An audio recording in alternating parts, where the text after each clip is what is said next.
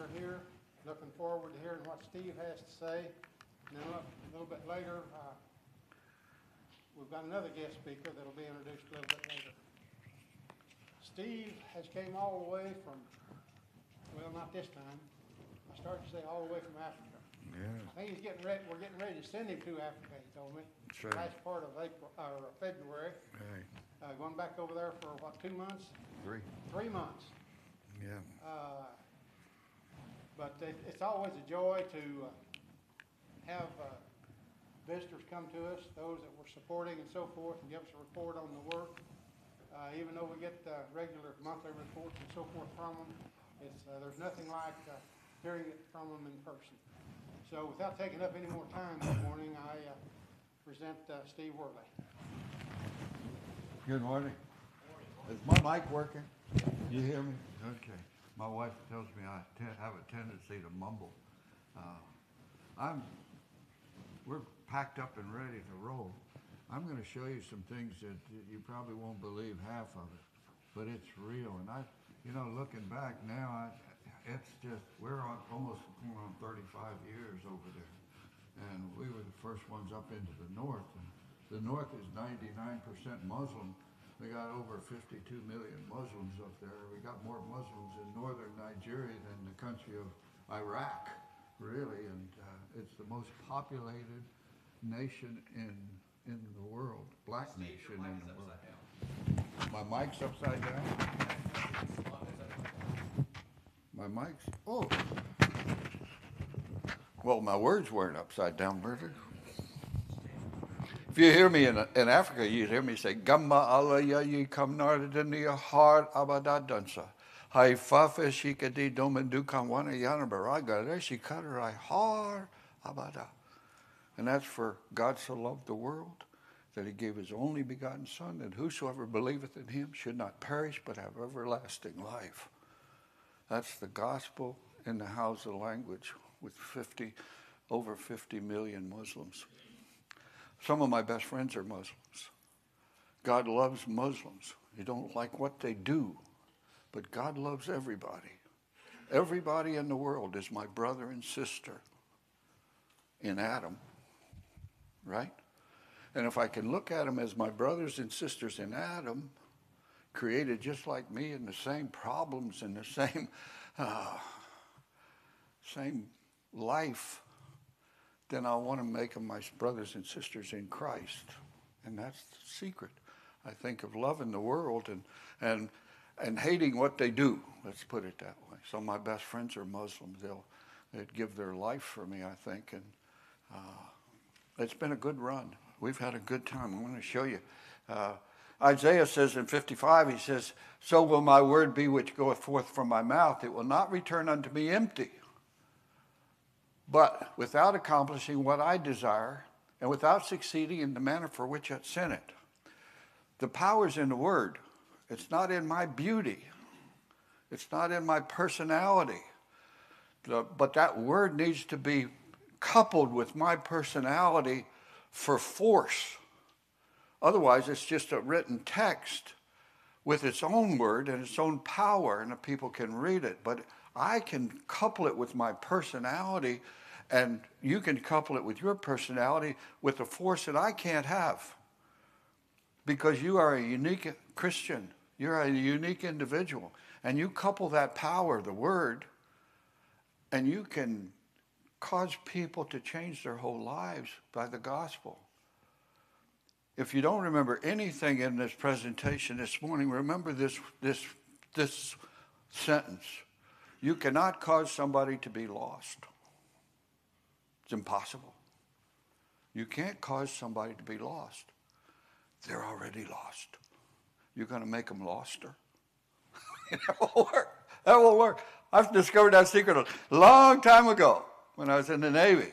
I can cause a brother to stumble. I understand that. The Bible tells me that. But I can't cause somebody to be lost. They're lost. So anything I say that is truth, that's in my life, that I've proven in my life, will only cause them to become better people, right? It's true.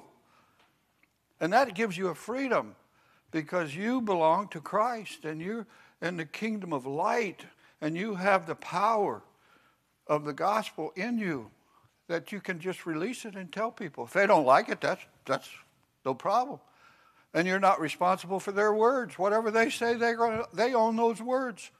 I have Muslims. I'll go down in the market and I'll be talking to Muslims, and a group of them will say, "Oh, Christianity's so divided."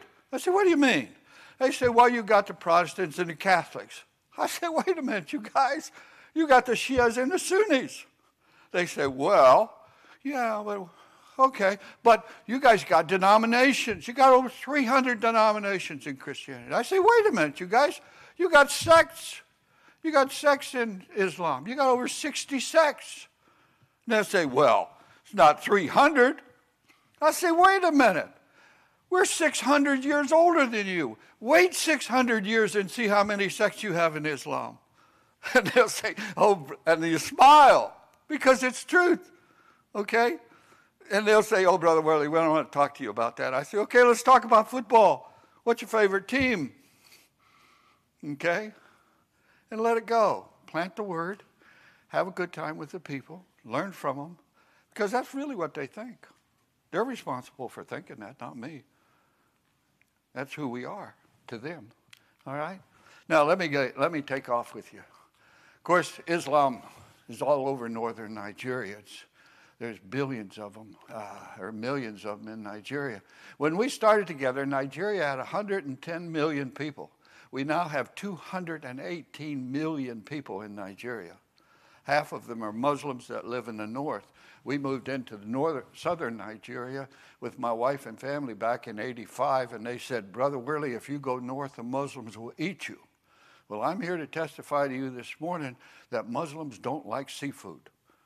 I spent 22 years in the Navy, and they have not eaten me yet, okay? They've treated us good. Most of the times they treat us good. Most Muslims are just like you and I. They believe in a God, not the God, the Christian God. They believe in the Muslim God from Muhammad's 600 years after Jesus died. But Uganda has 45 million, Kenya has 30 or 59 million, or South Africa has 59 million, Egypt has 109 million, Nigeria has 213 million people. And they're all black. And it's wonderful. I go there and there's all different kinds of tribes, and they have a word for me called uolo. And what it means is a human being with his skin peeled off. Because all the human beings that they've ever seen, and most of the people they've ever seen, are black. And when they see me, there's two choices. Either I'm a spirit in the villages now, or I'm a human being with his skin peeled off. So, and if they touch me, it's good luck. And if the women touch me, they're going to have a lot of children. But the kids all are scared of me, okay, because their mother has said probably in the villages, "If you don't behave yourself, I'm going to get that white man after you." All right. So, but they want to touch me, and they don't, and they're scared of me. So it's really unique. But they love me. They love me because I've come 9,000 miles to express my love for them. And when you come, you double that or triple that in their feelings, because you see, you're a businessman, or you're a wife, or you're a mother, and you've come 9,000 miles to say, "I love you." So you have more power, really, and more influence than I do when you go to Nigeria or you go into the mission fields. It's a power of presence is what it is. Of course, we started a school. We went there with my family, and then we had to come home. So we started a school. It's manned by all Nigerians. It started back almost 35 years ago. It started with one building. That was our whole school when we first started back in, I think, '89. Now it's the women's dormitory. We went co-ed about 10 years ago, and this dormitory will hold 34 students. We had 3 women come in from Sierra Leone, the country of Sierra Leone, on the bus, and they said, "We want to be able to teach women's classes and our children in Sierra Leone, so we want a Bible education." So we said, okay, and they got their 4-year degree program. they went through their 4-year degree program, got their Bible, just like out of Searcy, out of Lipscomb, or wherever, because we're fully accredited with the undergraduate level. And they went back to Liberia to teach ladies classes. I mean, they just come in by bus. I mean, halfway across to Africa. Just 3 ladies. This is our library. We got tons of books in there. This is our administration building, a classroom block building here with about 12 classrooms. It will take us for the next 10, 15 years. We built this recently, about 5 years ago. We built a dormitory.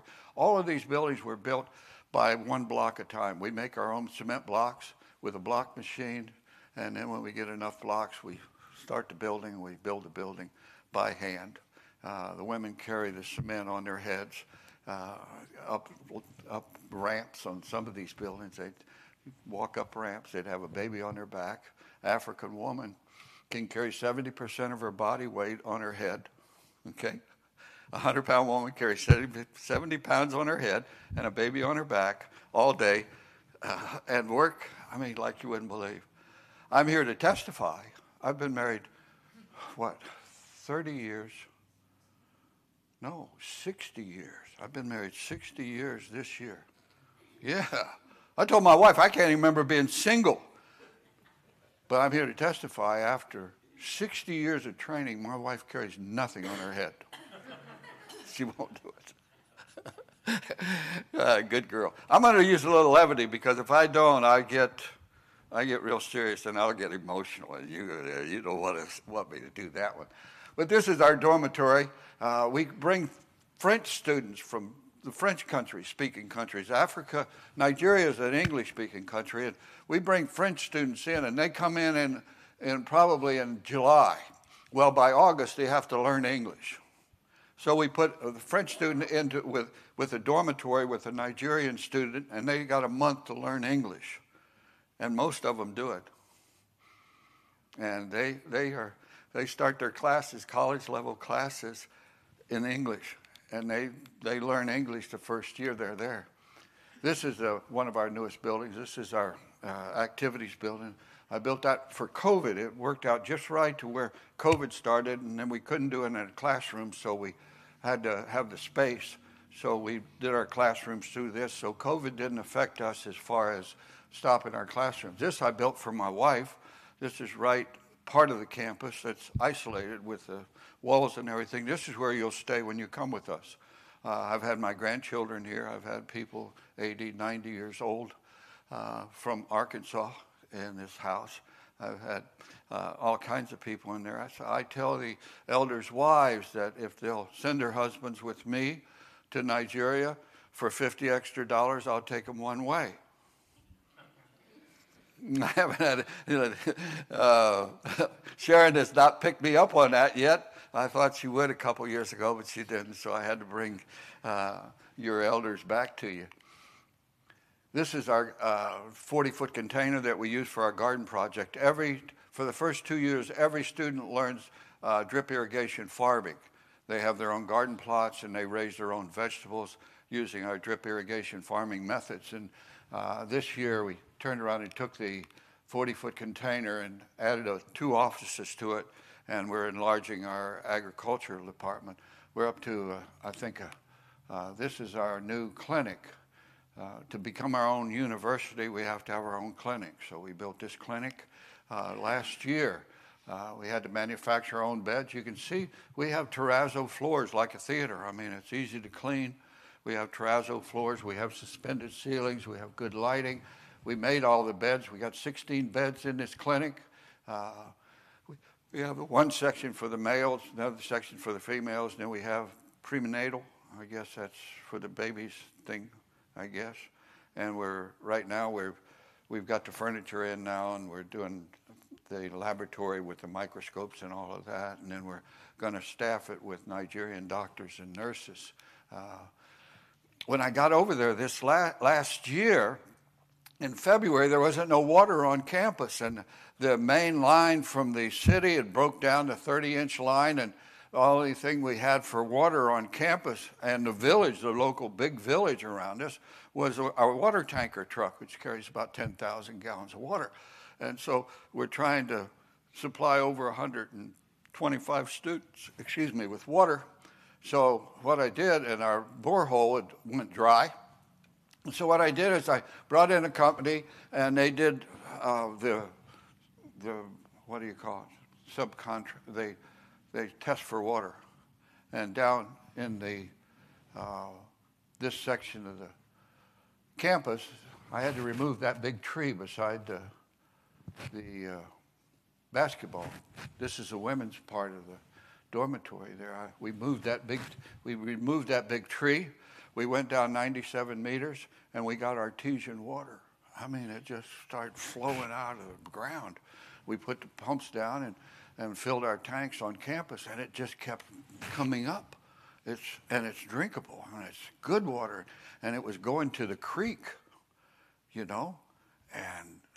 I didn't know what to do. I couldn't sleep at night because, man, we don't have water one day, and we got all of our tanks full, and the villages all around us don't have water, so we piped the water out to the road so they could get their free water, and then it kept running. And so what I did is I said, I remember I lived in Sardinia, Italy for 2 years.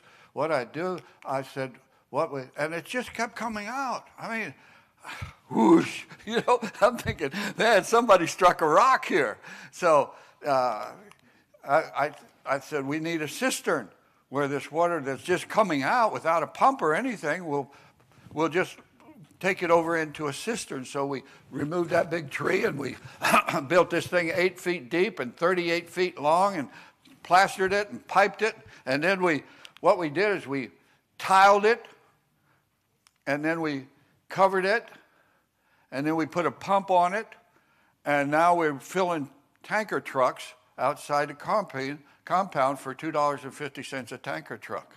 We're supplying the University of Jos with water now. So will it run? I guess. But when I was building this is in the women's compound, okay?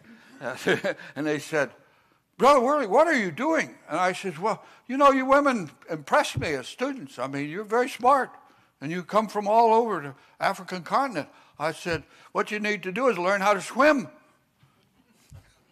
This is an Olympic-sized swimming pool. And they believed me for about 2 weeks. It was funny. I mean, nobody went out and bought a swimming suit, but it was funny. They're good students. And the work, this is the whole thing right there. This is we've got water, Lord, and then we put a borehole up by the house. On the other end of the campus, went down 100 and I think about 80 feet or meters, and put a pump in that, and we got water for that one too. And one borehole supplies the dorm and the guest house, and the other borehole supplies the campus. This is we built this activities building, and then it looked like a big gymnasium because we put basketball courts in there, and I decided, well, we're going to have a graduation. We need to make it look like something kind of celebration. So we have 12 different countries that have supplied us students. So we have 11 different countries, and then 12 counting Nigeria. So we hung 12 flags up representing our students and turned it into this is our graduation, our 3-year graduation. During COVID, we didn't have our graduation. We have our classes, but we didn't have a graduation ceremony. But finally, last year, we had our graduation ceremony, and looks good, doesn't it? We turn out about 35 to 40 students a year, both male and female. So the preachers are just unbelievable. This is a graduating class last year. 24 students graduated last year. So that student body you saw was 2 years ago. This is last year. 18 received we put a 4-year degree program with the University of Jos, which is just like the one from Searcy, Arkansas, or Lipscomb, or Abilene. It's a 4-year Bible degree in Bible, accredited through the University of Jos. And then we have a 4-year degree with our accreditation, and then we have a 3-year degree, and then we have a 2-year certificate for village preachers that just want to take 2 years of Bible and go back to the village. So we started out with 12 students. Now we have, I think, 136 students right now. It says, one of the men said, men and women who under the leadership of, and every student, this is one of our basic rules that we have. First, we turn out Bible scholars. I mean, people that we teach English, we teach Greek, we teach Hebrew. All of our teachers have master's degrees, most of them from Freed-Hardeman in Tennessee. 4 of our teachers, our 12 teachers, have PhDs. 5 of our teachers are in the PhD programs in 2 universities in Africa. That's just our teaching staff alone. And every student, so we have Bible scholars, but every student, every teacher, every weekend spends a weekend in the villages and in evangelism, street evangelism. So there's two cardinal rules for this school. 1, you're a Bible student. 2nd, you're an evangelist. You're somebody that can teach the gospel to the street person. Then you can talk to the street person and the village person about the gospel. We want college preachers, but we want college evangelists too. And you have to be both.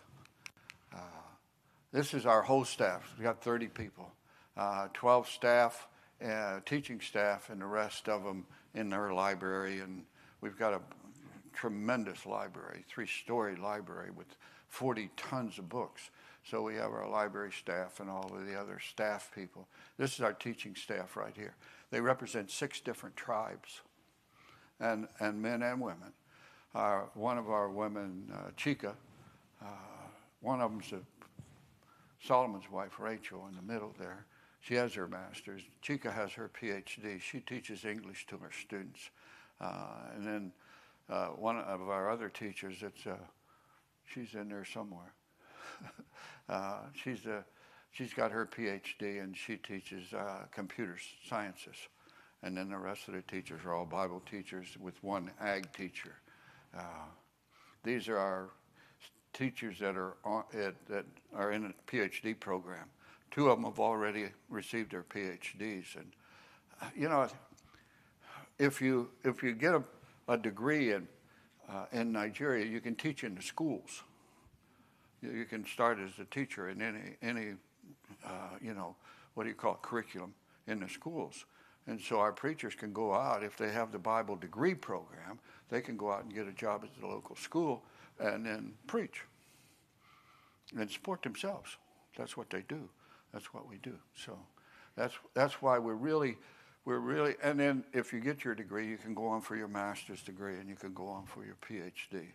So it's not just, we're degree orientated. It's an academic institution is what it is. Our teachers have to be in continuing educational programs. These are our foreign students on campus. There's 6 of them. Our newest one is Albert from Uganda. These guys are mostly from Chad and Sierra Leone and Guinea and different African nations and Cameroons. They come, they get their 4-year degrees, and they go back home, and they start churches all over Africa. And it just keeps growing. We got over 600 alumni now from our school in Jos. So we're going to start a alumni association. They have an alumni association, but we're going to start raising money through the alumni association. This is Albert Matutu. He's got a wife. He's got 3 kids. He left the country of Uganda in East Africa all the way across the continent. We've been bringing Ugandans over to Nigeria to get their 4-year degree in Bible for the last 25 years. We've started a school in Uganda with our graduates, and Matutu is from the Kasisi area, way in western Uganda, out where the gorillas in the midst was formed, He left his wife and 2 daughters and 1 son for 4 years. And he's going to get his Bible degree at Jos, and he's going to go back home to Uganda. He'll be one of the most highly educated Bible scholars in the whole country. And they're willing to do that. They're willing to leave their wife and kids in the village 4 years to get their degrees. This is our chicken farm. We've doubled this now. We've got more buildings on it, and we're up to over 900 chickens. So when I'm over there, I get free chickens. We've got broilers and we've got eggs, so I get free eggs and free chickens. And when you guys come, it'll be like chicken fillet, okay? At my house, we can eat chicken, eggs, chicken, eggs, chicken. But it's part of the program. We're raising chickens. We're raising rabbits. We tried snails, these big old black snails. I don't eat snails, but we tried those, and the weather's too cold. Our ag program is good. Plus, we have their garden program, and it's educational to say the least. These are our garden beds. They can take a piece of land, dig a trench, put the compost in. We do a lot of composting, and then you cover it up and make your garden bed. Put your hoses down, and then you put the buckets down for drip irrigation farming. And a preacher's family can raise 4 crops a year instead of 1. And they can raise enough vegetables to feed a family of 7 for a year with these garden beds. And we teach this. And we send our teachers out to teach seminars in the villages on how to do garden bed farming. And it's catching on all over Nigeria. These are the 2 men that you support, or one of them that you support. The one on the right, the young one, is Henry Edidion. Henry Edidion. He has a motorcycle. He's in the federal capital. He's a great kid. He's a great man. He's a college graduate, and he's working with Jingfa, who is from the north. And we've got a Bible college, or a Bible correspondence course in Abuja, which is the federal capital of Nigeria. And Adam will tell you about that some, I guess. It works great. Jingfa's from the Plateau State, and Henry's a single guy. So if you have somebody you want to get married, they set up a church. We got a church in Abuja, the federal capital, where we have 47 churches of Christ in the federal capital of Abuja. 47 preachers in those 47 churches of Christ. In southern Nigeria, we have 10,000 churches of Christ. We've had them there since the 50s. In the north, where we started about 30 years ago, we had 25 churches among 52 million people. Now we have over 350 churches. And that's the power of the gospel. Where you have racism in America, you have tribalism in Nigeria. And so our staff in our school represents 6 different tribes. So the people in the villages are raised that, those Hausa people, they're all thieves. Or those Yoruba people, you can't trust a one. And all of those Bibio people. And then the kids come from those villages and those village churches with this tribalism. And they sit at the feet of our teachers for 4 years. And they see a woman teaching them how to do English. They see an Ibibio teacher. They see a Yoruba teacher. They see a Hausa teacher. And they're all humans. And they're all, you know how you feel about teachers. I mean, they teach you things, and you learn to love them and respect them. And by the time after 4 years of this multi-tribal teaching, and we didn't set this up, this happened. This just happened.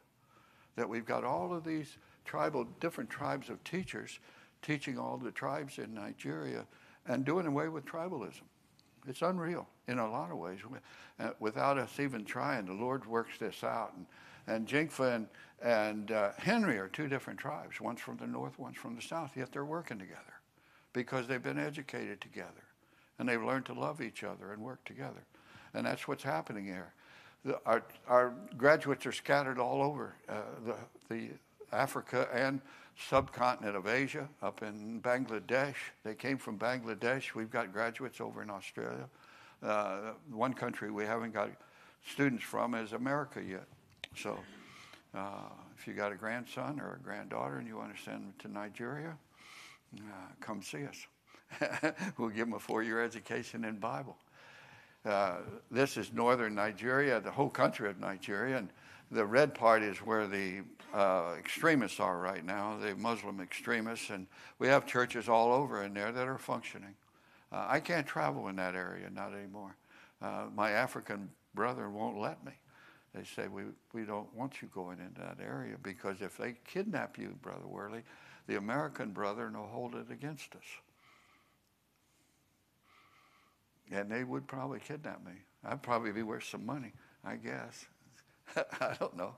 But I don't go into there. But the churches are functional on themselves. They've been there for 10, 15 years, and they're working in the villages, and they're suffering persecution every day. It's just something that you never get used to it.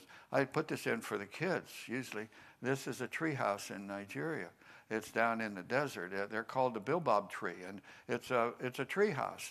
There's a family living in that. They live in the bottom, of course, and then the top, the smoke comes out. And legend says in Nigeria that this was the ugliest tree. This was the ugliest tree in the Garden of Eden, and God threw it out, and it landed upside down. This is the tree in full blossom. I mean, it's ugly. And it's got little leaves on it. And they pull these little leaves off of the one tribe calls it the kuka tree. And it's kuka leaves. And they make a soup out of it. And it's a very good soup. And then they got a pod on this tree that's like a coconut. But you open it up and it's full of sugar. And they sweeten everything with the sugar from the tree. And then they strip the bark off the tree up to about 10 feet, strip the bark off the tree, and they make rope out of it. It's the most useful tree that I've ever known. It's kind of like me, the guy I see in the mirror. Very ugly, but man, he's useful, okay? It's something to see when you get to Nigeria, and try some kuka soup when you get there. Of course, we got 2 buses out of Kentucky. A guy gave us 2 buses, so we took them to Nigeria. And a group of preachers came to me a 2 years ago, and said, look, we swarm a village, and we do 2-week evangelism program in the village, and the preachers, a group of preachers, and they bring their wives to cook for them. And then they started Church of Christ in that village when they baptized a lot of people. And we need something to carry our equipment in. We'd like to show them a Jesus movie, or we have the audio equipment and all the sound equipment and all of that, and we need a baptistry. So I said, okay, I'll take one of the buses. So I went over and I took 11 seats out of the bus, 11-row seat out of one of our buses, and then you see the black section there, we cut a hole in the side of the bus, had a local ironmonger cut our hole and weld us, and we made us a preacher platform. So the preacher can stand on the platform on the bus. And then we wired the bus for 220, which is the electricity they use, and we put a 7 kVA generator to a tree out back of the bus, and we wired the bus, and we plugged the bus in to our generator so we have electricity, and then we put a mixing board in the bus, and then I decided, well, we'll put a bed in the bus too. So I made a camping sofa that pulls out into a 6-foot bed. And then we wanted a baptistry, and I make these baptistries. I built them in Scotland years ago. It's right on the front. And then we put lights up for the village, so at night we do the gospel meeting. So we have the big floodlights up, the LED lights, and then we have the big 4-foot speakers, so 3 or 4 villages down the road can hear us when we start preaching. And then we show a Jesus film every night to bring the people in, because they don't have televisions or electricity in the villages. And we call this the Salvation Station. And we lease it out to churches for their gospel meetings. If you would, in America, we got buildings, but over there, if you get over 300 people, you can't put them in one little mud hut. So we lease this out to the buildings, to the churches, and they hold gospel meetings. I have a station keeper, one of our graduate preachers, that goes with the bus. He's single, and he runs everything. He's in charge of that bus. That's his ship, and he runs all the equipment, and we lease it out for a week or 2 to different churches and it's picking up. It's starting to really, And we got banners that go along the side when we first go in. It's the Church of Christ Gospel Meeting. We make up banners that we hook on the side of the bus. And it's Salvation Station. Our country, in the country of Chad, when we started working together, there was no Church of Christ in the country of Chad. We converted a refugee that came to Nigeria, sent him through school, he went back, established a church, registered the church in the country of Chad. Now we have hundreds of churches in the country of Chad. We have about 50 preachers over there. That's French-speaking. It's all French-speaking country. And it keeps growing. Well, 3 of our graduates were from southern Chad. They went down where there's no running water, no electricity. They started a school. They built a church building, and then they started a school. Well, we built 3 buildings. We bought 15 acres of land. Church in Tennessee bought 15 acres of land, and these guys started a school. And they started out with, I think, about 150 students, all right? And the villagers, there was no school, no electricity, no running water. So the villagers start sending their kids. And I go over when I can, and the buildings that we built they have dirt floors, and the school is registered with the federal government. So the federal government came down and built us latrines that had a water support. And on campus we have male and female latrines, bathrooms. And we started growing, and we're growing, and we're moving. And when I go there, they're kids. They're kids. There's over 800 primary kids there, and over 300 and something high schoolers, and they're kids. I mean, I don't care if they're white or black or green or yellow. Kids are kids. I mean, from whatever country they are, they're kids. Okay, so you go there, and it's unreal. We have one chalkboard in a class, dirt floors, and now we're up to 1,300 and I think 60 something kids. 1,300 kids. We have 2 sessions a day, one in the morning session, and then they go back to their village and then the next section.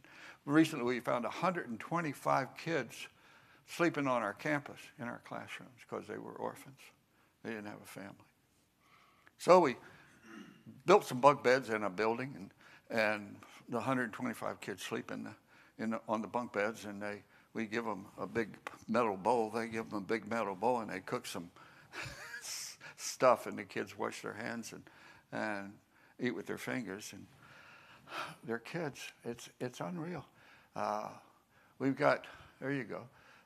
We started out with 142 students and divided to 2 classrooms, and then with only 3 teachers. Now we have a primary school, 914 students with 20 teachers. And then we have a secondary school with 344 students with 14 teachers. So a total of 1,258 students with 34 teachers. And we're going to graduate 3 Chadians from the school in Jos, and they're going to go home and start a Bible Learning Center with another building behind the school here for our high schoolers. When they finish high school, they can go to the Bible Learning Center, learn how to be preachers and teachers in our Bibles, in our churches. So that's in Chad. This is just the Future Bible Learning School students. And they all speak French. Most of them speak English. What we did is it's a French course curriculum, because it's the national language is French. And then we added Bible, courses in Bible and courses in English. So when they come out, they come out to meet me. I buy them cases of cookies, and we break them down, and then they come out each student gets 3 cookies, okay? Well, they don't come out in a mob like this. They come out marching. I'm military, so this really gets me. I can get really emotional on this, and it's hot, and there's flies, and the kids are coming out, and the wee ones, the little ones, the little primary kids, they're singing Alouette Gentil. They're singing French because they haven't got enough English yet, and their legs are about this long. And when they're marching, it's dust. It's like peanuts with the dust bowl, and they come out, and it's unreal. But the high schoolers, they come out, they're speaking, I've decided to follow Jesus. They're singing the songs. And they're all in formation. Hundreds of them, from 32 different villages. And they're all learning the Bible. And they're all learning English. And they're all learning how to be students. Because without us, there's no school. There's just the village. And in the country of Chad, when we started there, that's 2 French countries. There was no Church of Christ in Niger, north of us. And we started the church in Niger. We brought a student in, and we sent 2 Nigerian missionaries up there. He recruited a student that was a high school student, and he learned English. And he came to Jos, and we bought him a donkey and a cart. And his family threw him out, so he finished high school, taking this donkey and cart with some water jugs to the stream, and he would bring it to the village and sell water to the villagers through high school. And he learned English in high school, came to Jos, learned the Bible, got his degree, and went back and started a Church of Christ. We've got 1 building in the whole country of Niger, French-speaking country. That's the Church of Christ in Tara, the village. He got married. They have a child now, and he's a Church of Christ preacher in the country of Tara. We hired an old preacher from the country of where is he from? Ivory Coast. We wanted an old guy to work with the young preacher, so we hired him, and he come over and he worked with the young preacher out in the village, and then he finally moved into the capital, and now we're building the Church of Christ. We bought land, and we're building the Church of Christ in the capital of the country of Niger, which just had a coup, and the government took over. But the church is still there. Anaki is his name, Francis Anaki. He's a great guy. He's got a wife and 4 girls. One of them's in college, and he's working in the country of Niger. And it works. It works. The power's in the gospel. It's the gospel that has the power. You know, religion is a religion of responsibility. God has his responsibility to provide the word, and he's provided the word. Okay? That's God's responsibility. I don't have to edit the Bible. I mean, that's God's responsibility. Well, the word has its responsibility, is to convict a sinner. I don't have to improve on the word. All I have to do is sow it. It's like seed. He says it's like seed. I just sow it. Okay? That's my responsibility, just sow the seed. It's the sinner's responsibility to receive the seed. Right? I can't make him receive the seed, or her. That's their responsibility. How many people I convert is not my responsibility. My responsibility is to sow the seed. Come on. That's it. And then when they decide to receive the word, I baptize them, and then I lead them on and teach them. Okay? But other than that, my responsibility is just to sow the seed and teach the people that receive the seed. Okay? So there's a freedom there within our mission work, and in your life, you're not responsible to save people. You're not responsible for the word. You're not responsible for the sinner. That's their responsibility. All you have to do is live your life as Christ would have you live it, and tell people. If they receive it, fine. If they don't, fine. But because you can't cause people to be lost, right? So we're free. We're free to enjoy the kingdom of light, and then in that light. Do we have any questions? You got any questions for me? If you want to come over, Adam's coming over this year, and we got a couple people, and I think the editor of the Christian Chronicle, she's coming over and taking pictures for us this year. You can come over for 10 days, 2 weeks, 3 months, 6 years, whatever you'd like. Try the food. Food's good usually. Got fresh bananas for sure. And we've got chicken. And we got a lot of eggs. So, any questions? Yeah. What is, I heard you say it was cool at one part during your message. What is the climate there year-round? When is winter? What is the climate? Okay. It's like it's close to the equator. Yeah, there's 2. It's about the standard's about 80 degrees. We're up in the mountains. In Jos, we're up in the mountains. North of us is the sub-Sahara. That's why I go see a dermatologist every time I come back, and he takes some of my skin off because it's just so hot there. It's close to the equator. But there's 2 seasons. There's the wet season from about May to September, and it's wet, and it's deluge of rain, all right? And then from September to May, it's the dry season, and it goes from soggy to crispy. I mean, it's crispy. And you plant during the wet season, okay? In May, you do your planting, and then you harvest it by September. And then the dry season, that's why our drip irrigation farming, you only get 1 crop a year, but with our drip irrigation farming, you get 4 crops a year because you're composting. We don't use fertilizer. You do composting, so you can do 4 crops a year, drip irrigation farming. Now, in Jos is about the only place in Nigeria that you can grow Irish potatoes, French fries and stuff like that. And they have white sweet potatoes there too, okay? Jos is the best climate in all of West Africa. All your denomination headquarters located there back in the 30s, 40s, 50s, 60s, okay? And we have 2 tractors on board on the station. I had to teach some Nigerians how to drive a tractor, okay? And the hills it's hilly there. It's very hilly. It's in the mountains. So tractors are not all-terrain vehicles. You got to know how to drive a tractor. So our ag program is just booming. We've taken that all the way over to Kenya in East Africa. But our farmers are,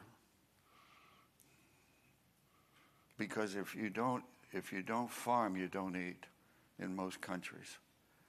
Food stores are fine, but it's the supply demand type thing. But if you farm, you can live.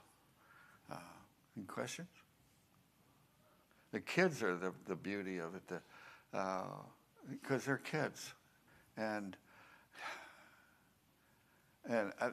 most of it, and they're, I'll tell you, a lot of times I'll go to a wedding. Let me tell you a story. I go to a wedding and they say, "Oh, Brother Worley, we're so glad to have you here, and here, have some food." And they'll give me a bowl of soup. Usually it's a clear broth, and a wedding is everybody standing around. And I'm talking after the wedding, the party, and I'm eating this soup. Well, there's meat in that soup. And I don't know what that meat is, okay? And it's different colors. There's liver and there's beef and there's all kinds of goat and there's all kinds of meat in there. Well, I'm not going to eat that meat. I don't know what that meat is, where that meat's been, okay? And so I'll drink a little broth. I'll eat the broth out of a spoon. And they'll say, "How do you like the soup?" I say, "Oh, it's delicious." And women with soups or whatever food, it's delicious. It's so delicious. I want to share it with the children. Well, the children's soup is gone because the kids are all hungry. I mean, everywhere. You never find a kid that's got a full belly in anywhere. I mean, even in America, they'll eat whatever. They're our salvation. They're our preachers. There's my salvation when I go to parties and places, because you can always say, and then they'll say, "Oh, look, Brother Worley, look how Brother Worley loves our children." So there's a little bit of honesty there too. But I love their children. But one of the reasons I love their children is because they saved me from the soup. Okay. Any questions? Thank you. I appreciate you guys. We've been together for a long time.